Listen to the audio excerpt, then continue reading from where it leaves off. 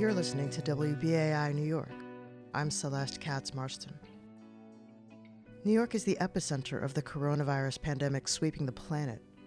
WBAI is collecting the stories of New Yorkers fighting their way through the storm. This is New York in Crisis, WBAI's Coronavirus Diary. My name is Alex. I am originally from Israel. I moved here to New York 2 years ago, and I work for a big tech company doing sales.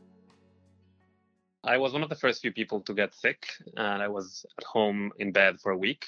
And once I recovered, I was contacted by a big medical provider here in New York to come and donate plasma for those who are having a bad time recovering from COVID-19. So I applied online to do so. That's how it all started getting interesting from that perspective. When I filled all those forms online, they ask you all sorts of questions about who you are, where you're from, your age, everything. And I specifically told them that I'm married to a man and that I'm not a US citizen.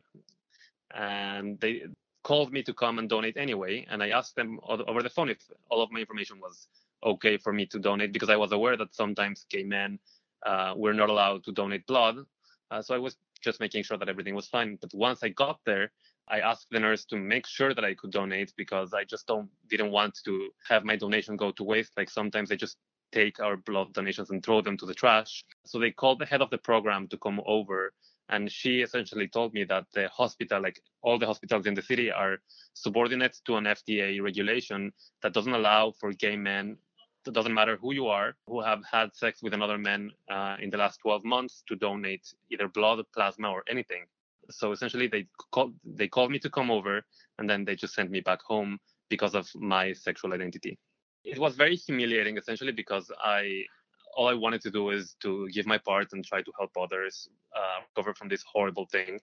And it was really just a reminder of how bad things can still be for minorities and people like myself. I'm an immigrant, I'm a gay man, and I'm very sensitive to how society nowadays just has not only not gone forward and improved things for us, it's actually going backwards.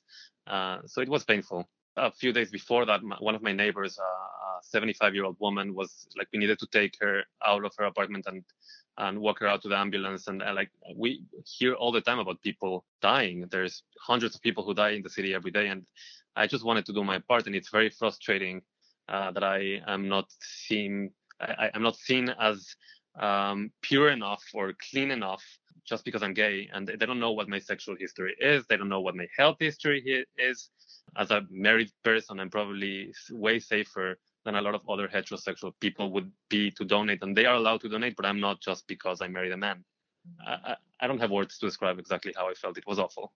Having posted about this on social media, all of my friends that reached out to me, people that were completely unaware that that's still the situation in 2020 in America and all over the world, it was a very empowering feeling, having people be empathetic to what happened and being surprised that that's still the case.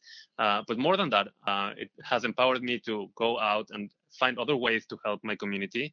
I've been seeing a surge in people wanting to help each other. And even here in Manhattan, where I live in my building, people are helping the more vulnerable population of the building go and get their groceries or do whatever is needed to help each other out.